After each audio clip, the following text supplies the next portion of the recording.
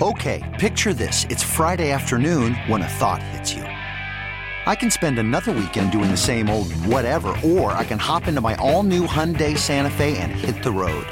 With available H-Track all-wheel drive and 3-row seating, my whole family can head deep into the wild. Conquer the weekend in the all-new Hyundai Santa Fe. Visit HyundaiUSA.com or call 562-314-4603 for more details. Hyundai, there's joy in every journey. Presented by T-Mobile, the official wireless partner of Odyssey Sports. With an awesome network and great savings, there's never been a better time to join T-Mobile. Visit your neighborhood store to make the switch today. All right. You're rolling with Jason and John, 92.9 FM ESPN. Hope everybody's having a pleasant one so far. October 27th. Memphis Grizzlies back in action. That makes it a good day. Beautiful day outside, by the way, but it's made even more beautiful by the fact that the Memphis Grizzlies are back at it tonight. Yes, embarking on a 4-game road trip starts tonight down in Sacramento. They will be without Zaire Williams. Now, we knew that. That's been the case. But now we know for how much longer, at least, after a medical update from the Grizzlies yesterday. We'll get into that. How long? What's it mean for Zaire and the team? LeBron James is 0-4. That's news because he hadn't been 0-4 since his rookie season. Been a long time. That was 20 years ago. Got Thursday night football game. John and I both excited about Ravens at Bucks. Yes. Last I looked, Bucks were a 2-point favorite. That sound about right to you, man? Yeah, I mean, it's funny. The line has done some weird things. Yeah. Opened at Ravens minus 1.5, -1, and it has now since moved to Bucks -2. I will tell you, I locked it in yesterday at +1. I said, I cannot possibly ever get Tom Brady at a lower price than I'm going to get him right now at the crib off an embarrassing loss. Don't know that it's going to hit, but I'm willing to live with the results on that one. It's a good game, despite it not being nearly as shiny as it probably was projected to be when the schedule was made, right? Ravens have grinded out to a 4-3 record. Bucks under 500 and just have not looked right psychologically. But I do think it is going to be a good game. I do think we're going to have a good game here on Thursday night. We are owed one after the last several weeks. And we had, Broncos-Chargers last Thursday, and then the week before that it was Bears-Commanders. Correct. So, we deserve a good one, and I think a good one it shall be. Maybe no Mark Andrews for Baltimore. That could explain the movement there, and I do think Mark Andrews is the rare tight end who is probably worth 2 or 3 points because he is the center of that offense. But if you don't have him, it's ugly. It's potentially ugly. So, must-win situation for the Tampa Bay Buccaneers. Ravens going for their first 2-game win streak of the season. So certainly we'll get into that on the show today. Pete Thamel said some very interesting things potentially about Memphis football and who, if it came to it, the next coach may be. Speculated openly, but I think there is a particular attention that is paid to Pete Thamel because of, he's in the college football industry. He's talking to people. He's talking to agents. He's talking to administrations. And he had some comments about Memphis football. So we will get into that here momentarily on the show. You mentioned it. Grizzlies back in action tonight against the Sacramento Kings. Drew Hill is going to join us at 11:25. We'll talk to him about the Grizzlies, about the matchup tonight, and how he thinks this is going to go. Numbers come down a little bit. Grizz opened at +4, down to 3.5 last I checked.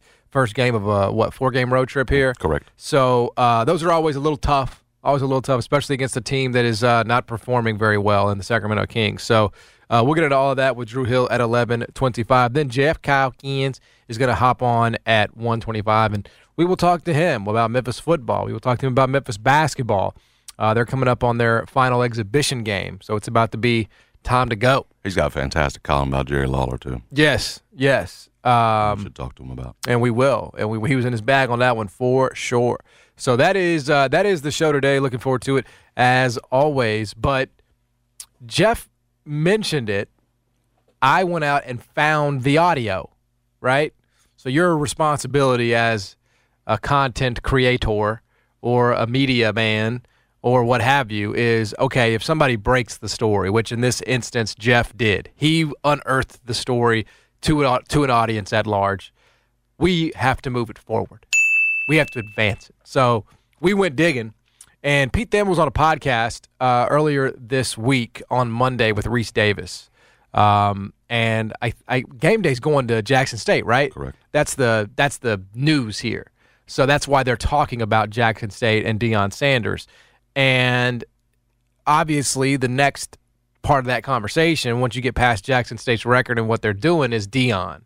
And is he going to have opportunities after the season? How hot of a coaching candidate is he going to be? Mm-hmm.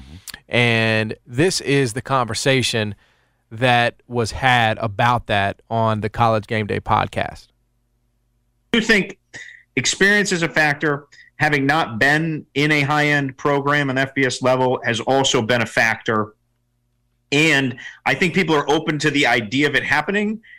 These ADs tend to be pretty risk-averse. And college presidents are even more risk-averse. Mm-hmm. So you have two subsets where say, are we going to be the ones that push over the line? I do think that at some point in this cycle, he's going to be taken a lot more seriously. Arizona State is a place, depending on who makes the hire, who could, that could take a long look. If a job like Memphis opened that's had success with Penny Hardaway, who kind of came in with very little experience in the coaching realm, and Penny's done a good job there. And that certainly generated a lot of excitement and helped elevate that program. That's an aspirational program, right? Like they'll take the risk to crush it because they want to get in the next iteration of realignment, et cetera. So that's a general example. Obviously, I'm not wishing anything away for Ryan Silverfield. But it would have to be a kind of school that has some ambition and needs to stand out. I don't think Georgia Tech would be a good fit just for myriad reasons. I do think he could capture Atlanta, but I think Deion would work in an initial burst. What I'd want to hear is his plan for sustained success. So that was the part that you would care about, right, as the listener in Memphis. Pete Thamel throws the University of Memphis out as a general example of a school that might hire Deion Sanders. So that is, I guess, one part of the conversation. There are several factors in this conversation. One is Memphis is not open. Memphis is not an open job. There is no guarantee that Memphis will be an open job.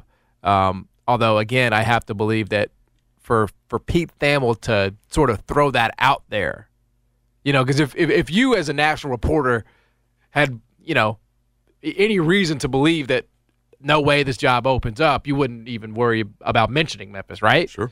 He may not know that one way or the other. He may just sort of see that Memphis is 500 and that they've been blowing leads, and he's just sort of surmising here. I don't know. I haven't talked to Pete Thamel about that.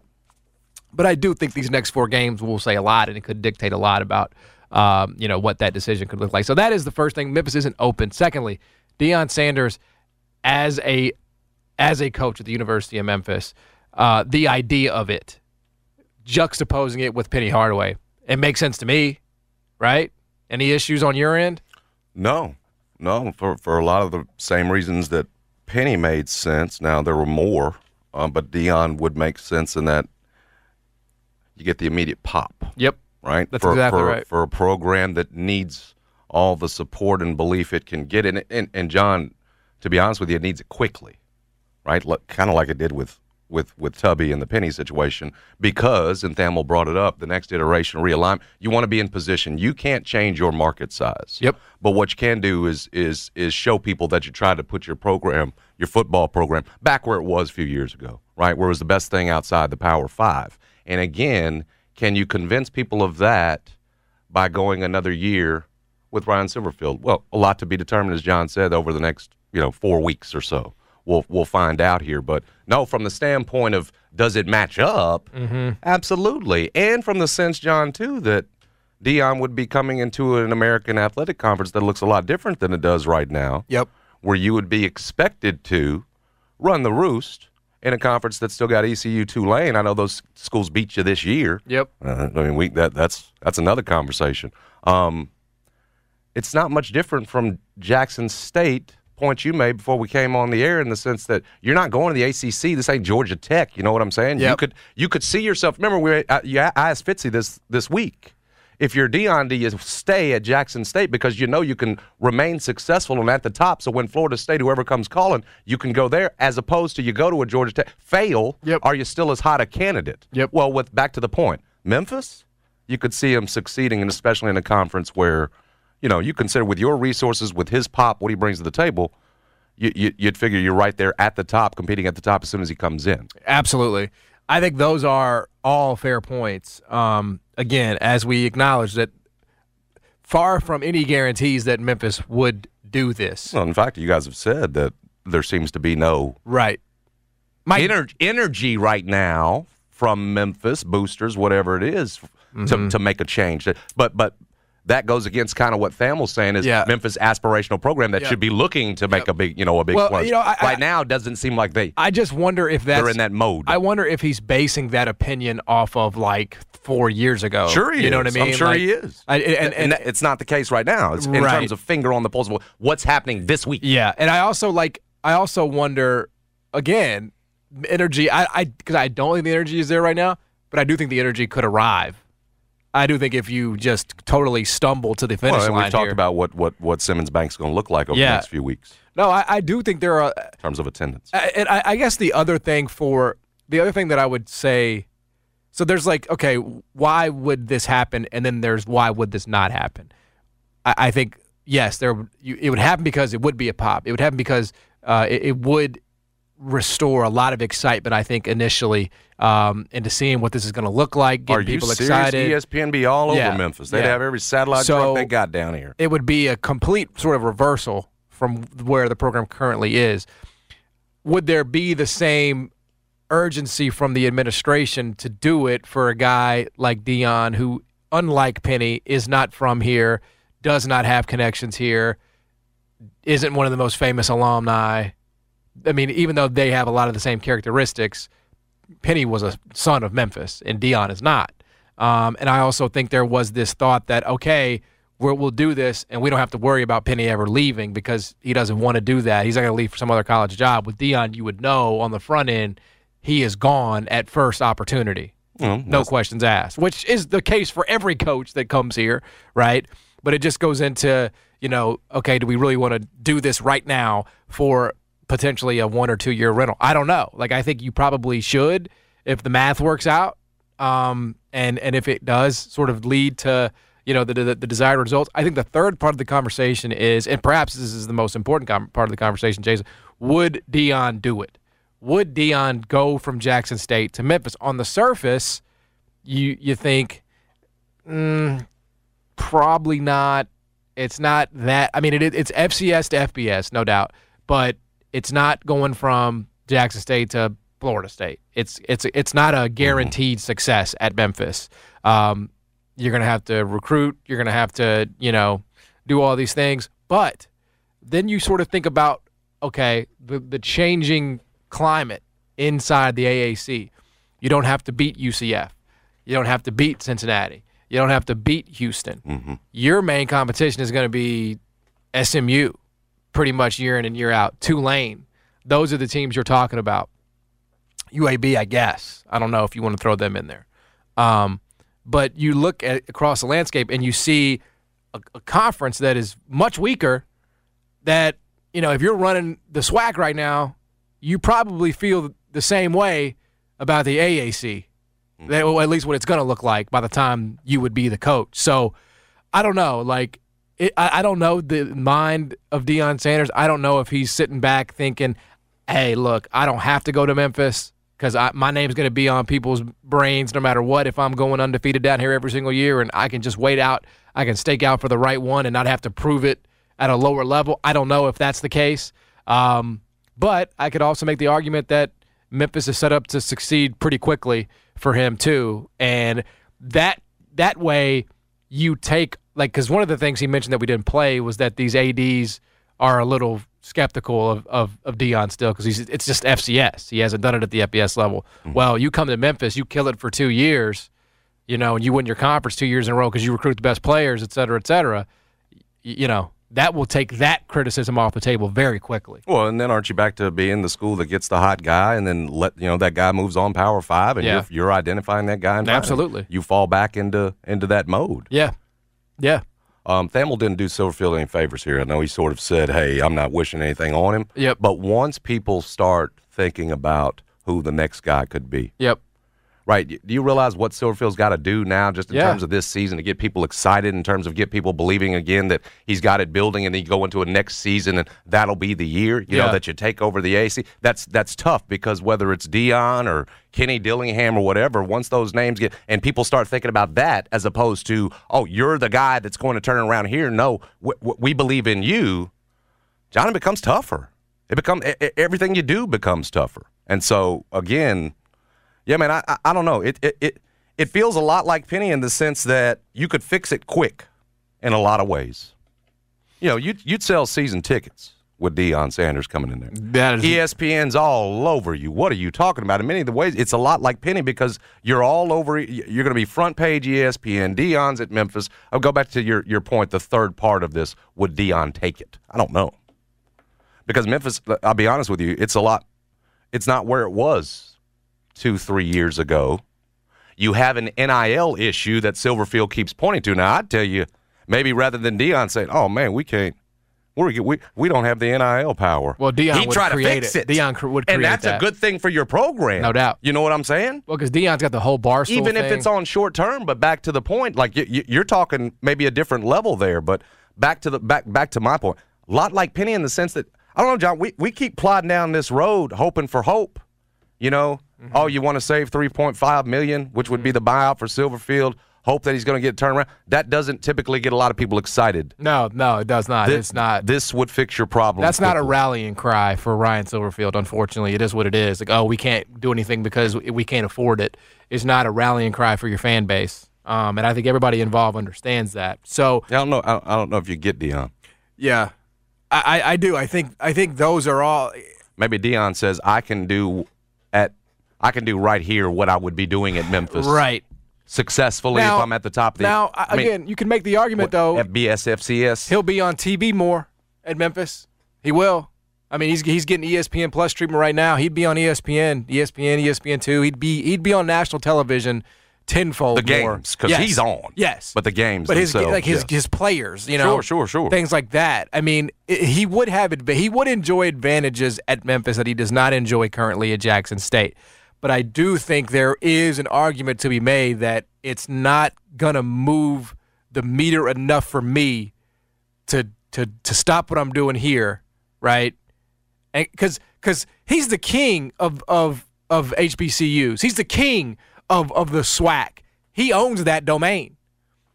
You're now, even though you're in the AAC, you're now in the mainstream of college football at the University of Memphis. You're another one. You're one of 130 Division I coaches now, right? Mm-hmm. FBS coaches. So the dominance, it's not as profound, you know. And would he like that? Like, does he's a big fish anywhere he goes because he's Deion Sanders. But does he like being the big fish in the SWAC, right? And could he handle being less of a big fish?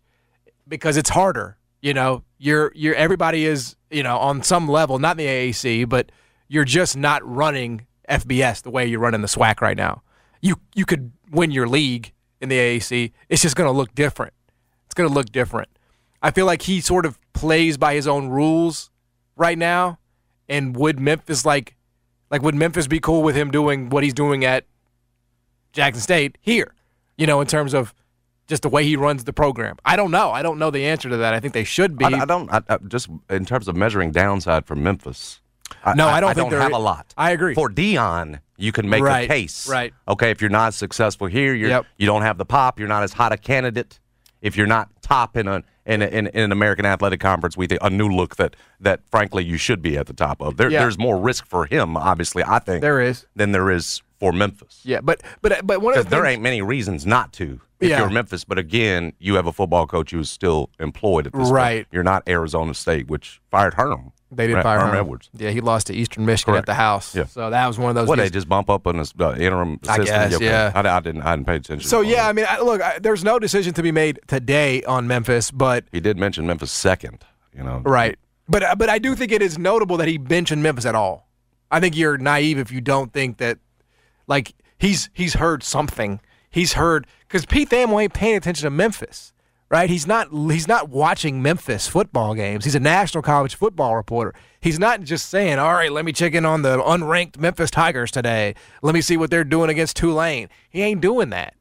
He's heard through the somewhere that, hey, look at Memphis. We just see he's got the temperature. Right. You know. And that temperature could obviously elevate. It could. Given a tough 4-game stretch here, if it doesn't go well. And here. the fact when names come out like this, people start talking about other possibilities. No, but the temp can go up more. Look, if they get to a point, and again, I don't know that they will. I'm skeptical that they will. But if they do get there, that's the idea. Deion is the idea. You know, a mover and a shaker, right? Somebody that would come in here and try to, disrupt the establishment. You know, a disruptor. I want a disruptor. That's what you want. You want somebody. It was Mike Norvell, a disruptor. He put up 50 points a game. You know, he was disrupting defenses at least. So that's the kind of thing that you hope to bring in. And again, the story is not over on Silverfield. It doesn't look good right now. Again, the final month of the season will tell us everything, I think. But if you get to that point, then I do think that's the idea. That's the direction. Whether it is exactly Deion or not, I think that's where your arrow needs to be pointed. So anyway, Pete Thamel mentioned it. It was quite fascinating, the idea of Deion Sanders in a University of Memphis, jumpsuit with Penny Hardaway as the basketball coach. that would be crazy. That would be wild as hell. But I'm in. Sign me up. Who would not love that? Anyway, we'll come back. We'll talk to Drew Hill, get his thoughts on the Grizzlies. They are back in action tonight against the Sacramento. Okay, picture this. It's Friday afternoon when a thought hits you. I can waste another weekend doing the same old whatever, or I can conquer it. I can hop into my all-new Hyundai Santa Fe and hit the road.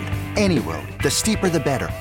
Because my all-new Santa Fe is available with H-Track all-wheel drive, so I can hit the trail without a worry in the world. Heck, with 3 rows and best-in-class rear cargo space, I can pack the whole family in with all our gear. We've got available dual wireless charging for our phones, so we'll never lose touch with civilization, and we won't lose touch with the primordial power of Mother Earth. So which is it? Waste the weekend or do something a little more epic? And conquer it in the all-new Hyundai Santa Fe. Visit HyundaiUSA.com or call 562-314-4603 for more details. Hyundai, there's joy in every journey. This episode is brought to you by Progressive Insurance. Whether you love true crime or comedy, celebrity interviews or news, you call the shots on what's in your podcast queue. And guess what? Now you can call them on your auto insurance too with the Name Your Price tool from Progressive.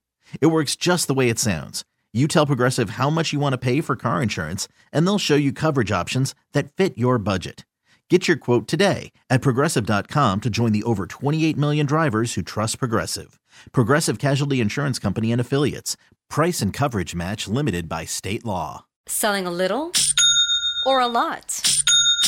Shopify helps you do your thing, however you cha-ching. Shopify is the global commerce platform that helps you sell at every stage of your business. From the launch your online shop stage, to the first real-life store stage, all the way to the did we just hit 1 million orders stage. Shopify's here to help you grow. Whether you're selling scented soap or offering outdoor outfits, Shopify helps you sell everywhere. From their all-in-one e-commerce platform to their in-person POS system, wherever and whatever you're selling, Shopify's got you covered. Shopify helps you turn browsers into buyers with the internet's best converting checkout. 15% better on average compared to other leading commerce platforms. And sell more with less effort thanks to Shopify Magic, your AI-powered all-star. Shopify powers 10% of all e-commerce in the U.S. And Shopify is the global force behind Allbirds, Rothy's, and Brooklinen, and millions of other entrepreneurs of every size across 175 countries. Plus, Shopify's award-winning 24/7 help is there there to support your success every step of the way. Because businesses that grow, grow with Shopify. Sign up for a $1 per month trial period at shopify.com/Odyssey Podcast, all lowercase. Go to shopify.com/Odyssey Podcast now to grow your business, no matter what stage you're in. Shopify.com/Odyssey Podcast. Kings. Did y'all boys not get the memo? I do not stay at the Intercontinental, and anything I got is not a rental. Drew Hill covers the Memphis Grizzlies for the Daily Memphian. He's on Twitter at DrewHill_DM. Joins us every Thursday. He joins us now. You skipped this trip, bruh? Yeah, I'm not going on this one. Okay. The games are too. I don't know. They're not high profile enough for Drew Hill. It'd be a lot They're of time not in high Utah. profile, and it's expensive. I don't know if you've looked at flights these days, but it's extremely expensive to go across the country. So yes, I think this road trip we're going to hold off. We're going to go to a lot of games this year, but this road trip we're going to hold off. Before we get into the Grizzlies and their matchup tonight and this road trip and other things, because I know you're a college football guy deep down. Pete Thamel was talking about Deion Sanders, and he was talking about some jobs that he might entertain, or some jobs that might entertain him, and vice versa. And Memphis was mentioned. Memphis was one of the really the two primary schools that got thrown out there for him. Does that make sense for Memphis? Does that make sense for Deion if indeed Memphis came open? I think it makes more sense for Memphis than it does for Deion, if I'm being honest, because I think given what he's been able to do and the players that he's been able to get at Jackson State, I mean, that it's obviously impressive. And they're winning games. And the only question I guess I have to some degree as it relates to Deion and his success if he were to go to a big-time Power 5 job is okay, he's winning right now at Jackson State when he has the supreme talent there very clearly in a lot of areas. And they're winning a lot of games. And obviously you have to be able to keep that talent together in order to win games. But how much of that is the players that he has versus everybody else, or the coaching job that he's doing? Recruiting is part of coaching, but it's not all of coaching. So to me, that's interesting. But, if you're Memphis and you can get Deion Sanders, he's going to get players to go there. I think that would be a pretty good hire. Now, if you're Laird Veach, between Penny and Deion Sanders, there's going to be no shortage of headlines, that's for sure. But, I mean, if that's a possibility for the Tigers, I would at least be calling and just seeing if he's interested. Yeah. I mean, obviously Ryan still has a job. Though, he does. He definitely does. I just think whether it's Deion Sanders, whether it's Memphis or whatever, I think clearly people are clearly thinking about Florida State. And that makes sense. But who knows? They may not fire Mike Norvell. They may not fire Mike Norvell after this season. I guess what you just have to weigh if you're Deion, and only he knows this, is how much do athletic directors need to see it at the FBS level, or is the FCS enough? In the case of Penny Hardaway at Memphis, it didn't matter. He had never had Division I experience as an assistant or a head coach, and they believed in his ability enough to give him the job. I feel like Florida State, it's a no-brainer for them. But as it relates to anywhere else, yeah, I mean, the more I sort of lay this thing out, the less and less sense it makes for Deion to come to Memphis. It's just for what? What would he do it? What would he need to do it for? What would he need to prove? If Florida State's the goal, they'll just bring him in because he's Deion and he's had success at Jackson State. They don't need to see him do it at Memphis or Auburn or whatever. But Jackson State will surely be enough. And the second he has success at Memphis, he'd be out the door. That's the other thing about he's not tied to the university the way that Penny is. Exactly. Now, any coach that Memphis hires, for the most part, is going to take the first Power 5 job they get, which is understandable. But that's especially true for Deion. I think even Mike, he had great years. I mean, the first time, like, given his success that he's had now at an FCS program, the first time he has a winning season, people will be calling him. You know, It'll be almost immediately, I think, in that scenario. But we'll see. I mean, it would certainly be a splash hire. It would be a popular hire for sure if they were able to pull something off like that. But Ryan still has a job. Let's see if he can get him to a bowl game and see what happens there. All right, on to the Grizzlies, Drew. Sound like you suspected, at least from the pod, that we were headed in this direction with Zaire Williams, where he would be gone for at least some stretch of time. Get the medical update yesterday that it's going to be 4 to 6 on him. Do you think at this point, at least 4 to 6 weeks, John, do you think at this point Jaren will be back before Zaire?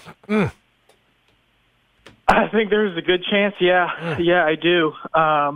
You know, based on what was said a week ago, which was in a couple weeks they hope that Jaren can get back to playing 5-on-5. Well, once you're playing 5-on-5, you're not too far away. Sounds like, you know, based on what was said then, when they say a couple weeks, you can't take that literally because the Grizzlies, the timelines are usually pretty foggy. But if it's around a couple of weeks, that means like within the next, 2 or 3 weeks, at least, Jaren should be back to playing 5-on-5 basketball. So that, to me, suggests that he's probably going to be back before Zaire Williams comes back. And I think that that's important. I know we're going to get into how they're going to replace him, but, Jaren, because of the way that Santi Aldama has sort of emerged as another guy that can space the floor and shoot, like, he's going to open up more doors for Taylor Jenkins. Like, right now, his hand is kind of forced. Like, he has to play the rookies because they really just don't have other options. They just do not have a lot of depth. But once Jaren comes back, you can get a little bit more creative with these lineups and see, what can work better. But, yeah, right now, if I had to guess, I'd probably guess that Jaren's back before Zaire. And what do you think this sort of means for Zaire? I mean, I guess in the grand scheme of things, it's just it's 1 4 to 6 week stretch, and what you hope is a long, prosperous career. But this was a year, and we don't, we haven't really paid that much attention to it because Jaren is the guy you really want back. But as a top 10 pick, you were sort of circling this season as one where you wanted to see him take a step. Can that still happen when he's going to be? I mean, at 4 to 6 weeks, I'm going to always lean to the 6 than the 4 with the Grizzlies, right? What does this sort of mean for his development? Does it stun it in any way, or do you still think he can come in after the 6, find his spot in the rotation, and have a good sophomore year? Yeah, I think the latter there. I don't think that this changes everything for Zaire Williams. It's obviously very disappointing from just a media and a fan perspective, because we were all excited to see what he could do based on what he was able to do in Summer League and just the way that the Grizzlies have been able to develop players. I mean, we see what Santi's doing in his second year. He's surprising everybody. So it's disappointing more than anything else. I think this isn't like a career changer, path changer for Zaire Williams. At least it shouldn't be if it's just a 4 to 6 week deal. That happens to people in the NBA all the dang time. So it's just more disappointing than anything. And maybe it takes him a little bit longer to get going this season. But he played in those preseason games. He went through training camp. He went through all of Summer League. This is just like getting hurt in the middle of the season. Remember last year in the middle of the season when he got hurt, he turned his ankle? Well, when he came back, he had like a different level of focus.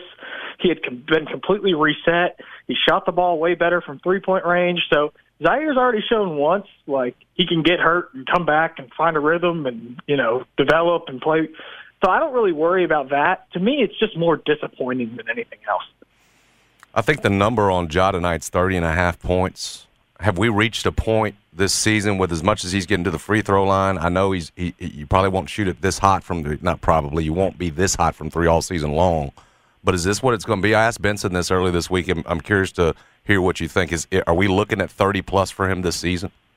It might be. I think he's got a real chance to win the scoring title, especially, I mean, if the guy shoots anywhere close to 40% from three-point range, he's got a real chance. He does. Tonight's a tough one, by the way, on that 30.5, because he's going up against a guy who's pretty fast himself that can stay in front of him probably better than other people. I haven't had the chance to go back and look at Ja versus De'Aaron Fox matchups quite yet, but yeah, it's just going to be like this the rest of the season. I could totally see him averaging over 30 points a game. I think coming into the season, it was like the projection was very close to 29. So if he just barely outdoes that, he's going to get to 30. This is a guy that is unstoppable when he makes a three-point shot. You got to be able to stay in front of him. These teams are still sagging off him. They're probably going to continue to do that because he's just too dangerous going to the basket that you almost have to give him that shot. And so when he's making that shot, he's scoring 30 points a game pretty easily. I'd love to know. I'm sure I can find this.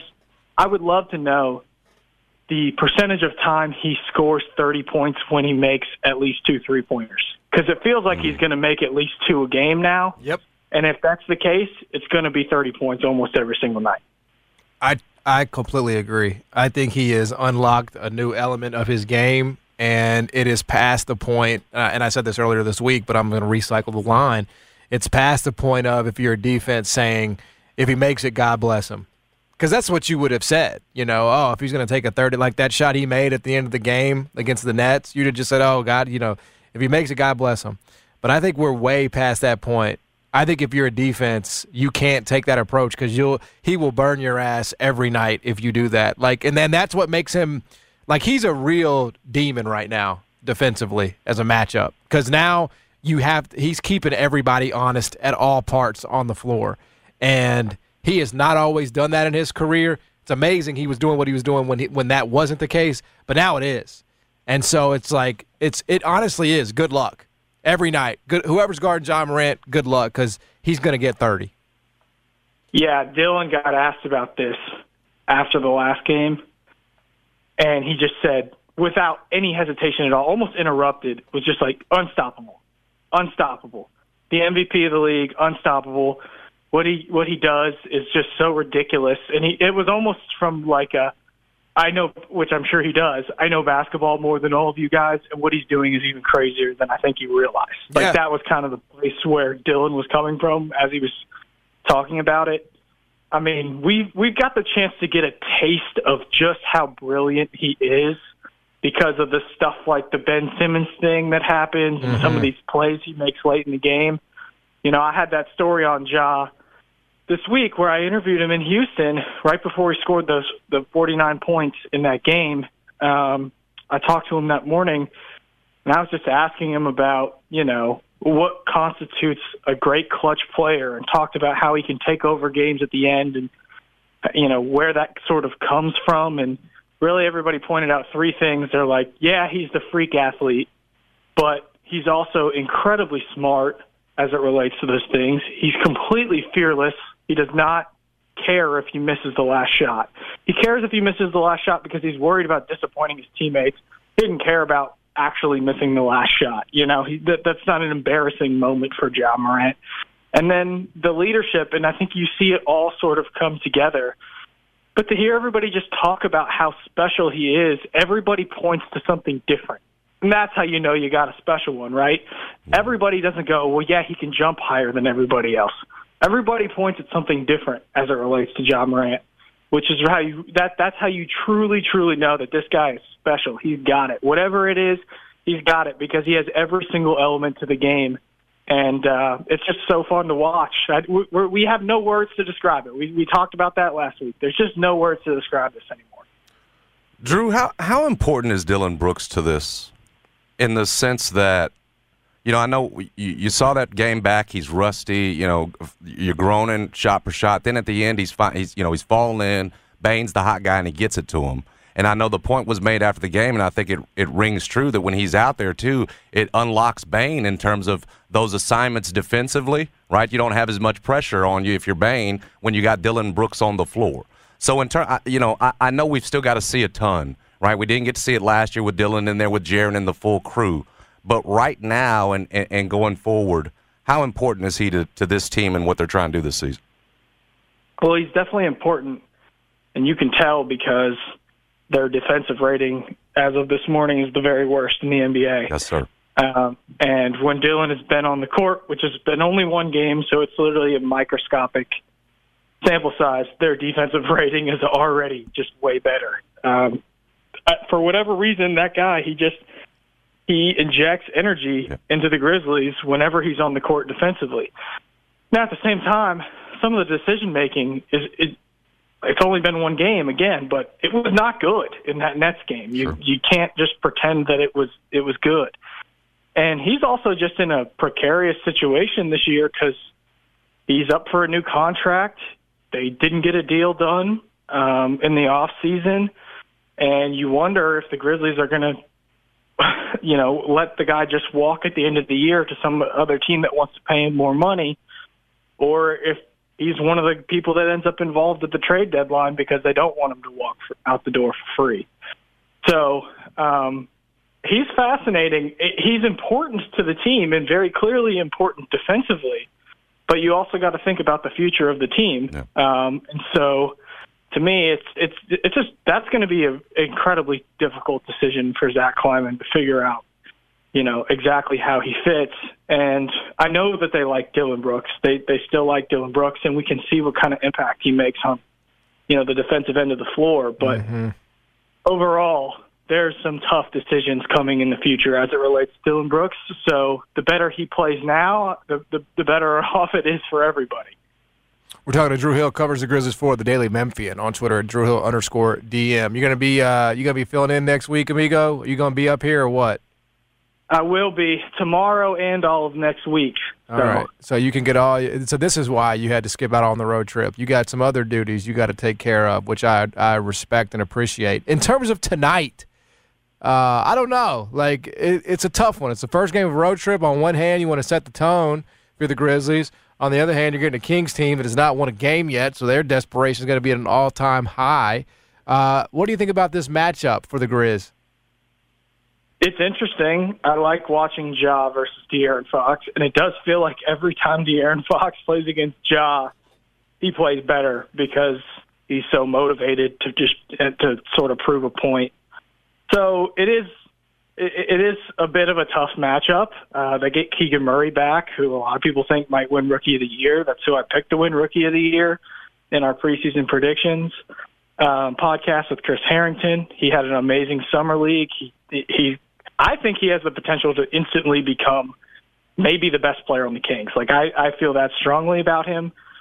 So it'll be definitely not a cakewalk for the Grizzlies in these West Coast trips, especially, when you have to travel all the way out there the day before the game and wake up and play, and it's a super late tip tonight in Memphis.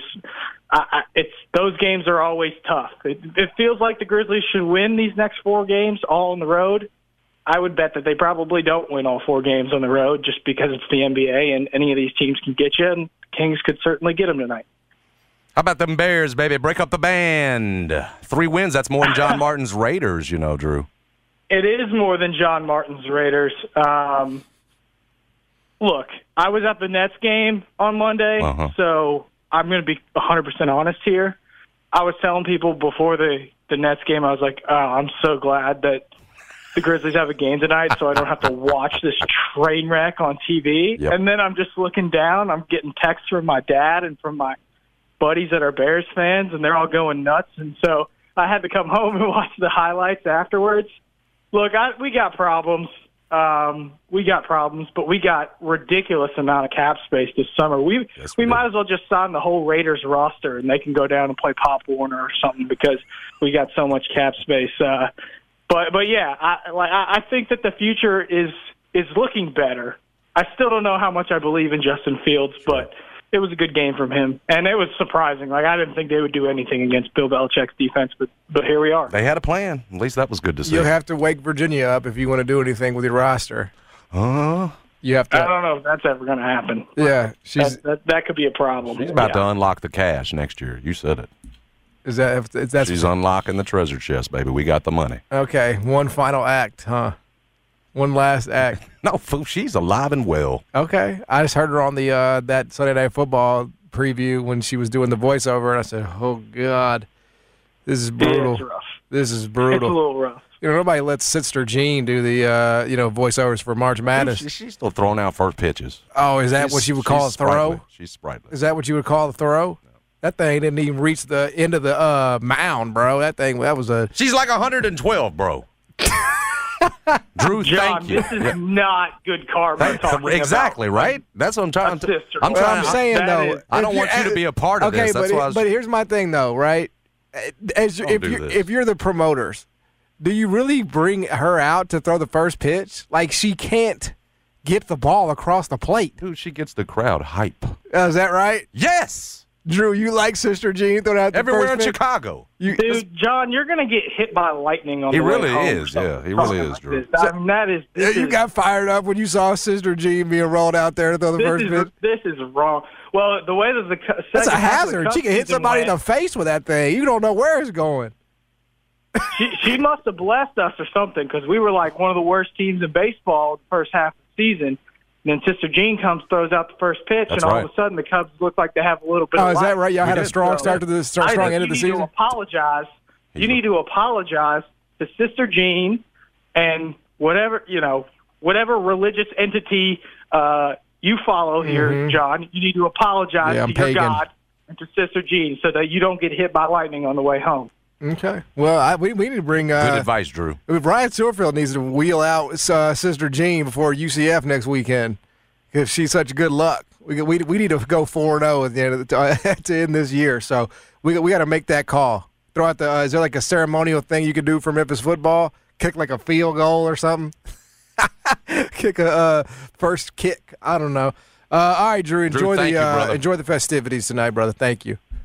See you, bye. He is Drew Hill, covers the Grizz for the Daily Memphis. Look, he's right about you getting struck down. You're talking about Sister Jean. I just say what everybody else is thinking. Did you say you worship a pagan lord?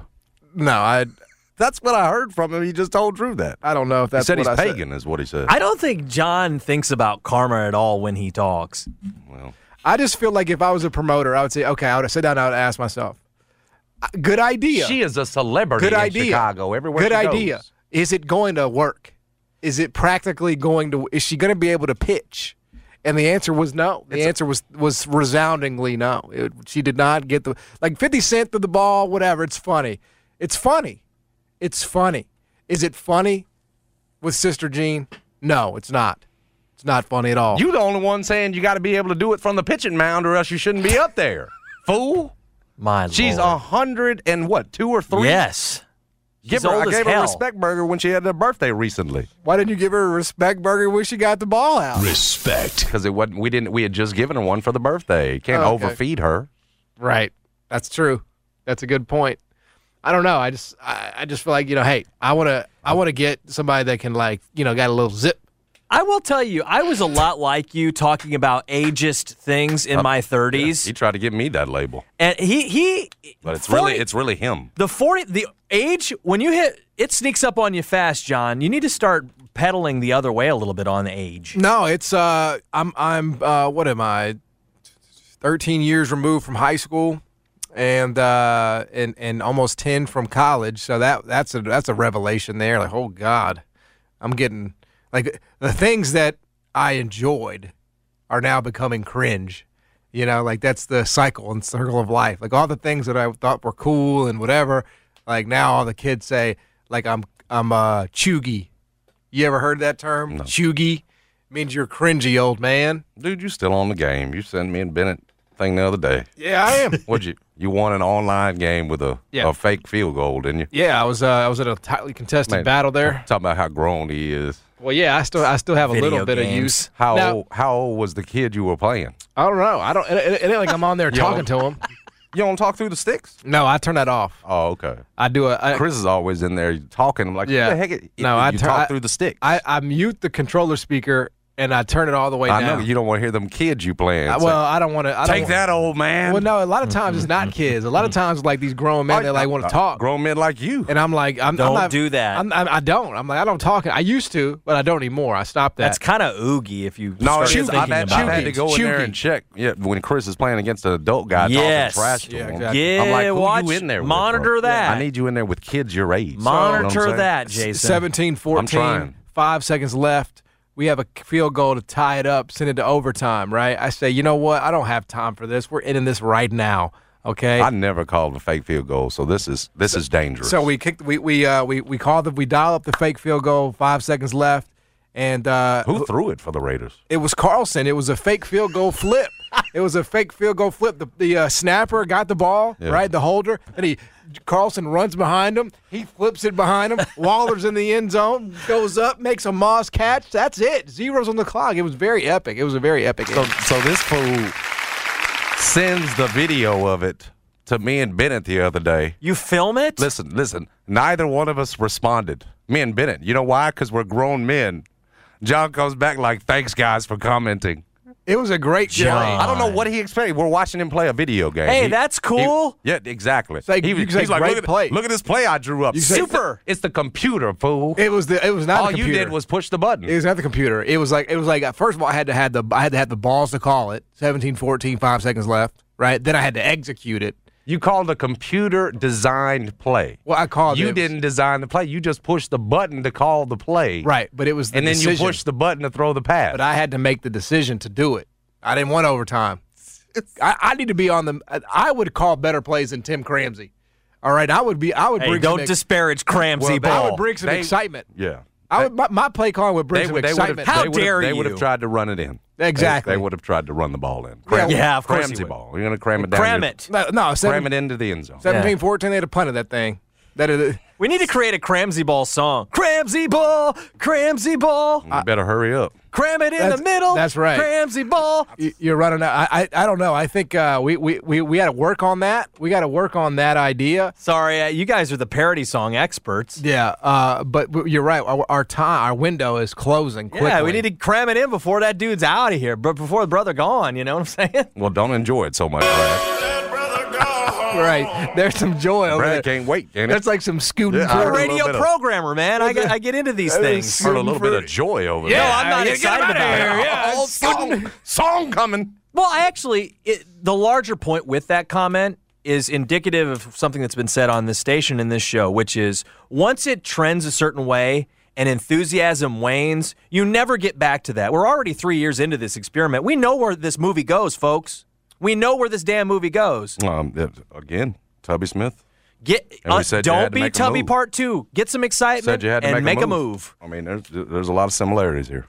So, again, Sorry. Silverfield's still employed. He plays UCF after bye week this week. Is that going to be like the trademark saying of the show? You though? have to. So, Yeah. I mean, you Cramsey already- ball? No, it's going to be Ryan Silverfield still employed. Yep. For those folks out here saying, How many we're times we got to firing the caveat coach. this thing? Yeah. I mean, this is where it's at. They're going to have 5,000 people at the UCF game. Even Thamel did it. Well, exactly. In There the is. sense that- Well, I do think there is a man like- employed. There's got to be some dignity there. I mean, Well, there should be, man. Still Bro, that's why employed. you get $2 or $3 million. You get that money to get fired or to be awesome. One or the other. Again, if they make a bowl game, there he's coming back. That's just the truth. If they go 5-7, then you're gonna have to sit there and you're gonna have to like write a letter, and you're gonna have to say. You probably have to do that anyway. You probably have to. If you're 6-6, you probably have to write a letter. If you're Laird Beach, there's going to be a letter to the fans, an open letter, no doubt about it. That's super fun. Did you just say 5-7? You're getting a letter too, and things stay the same? I think. Man, get up out of here. Remember, this is the program that was awesome. You guys remember that? 5-7? I thought we said 5-7. Then that might be the scenario. Okay, picture this. It's Friday afternoon when a thought hits you. I can spend another weekend doing the same old whatever, or I can hop into my all-new Hyundai Santa Fe and hit the road. With available H-Track all-wheel drive and 3-row seating, my whole family can head deep into the wild. Conquer the weekend in the all-new Hyundai Santa Fe.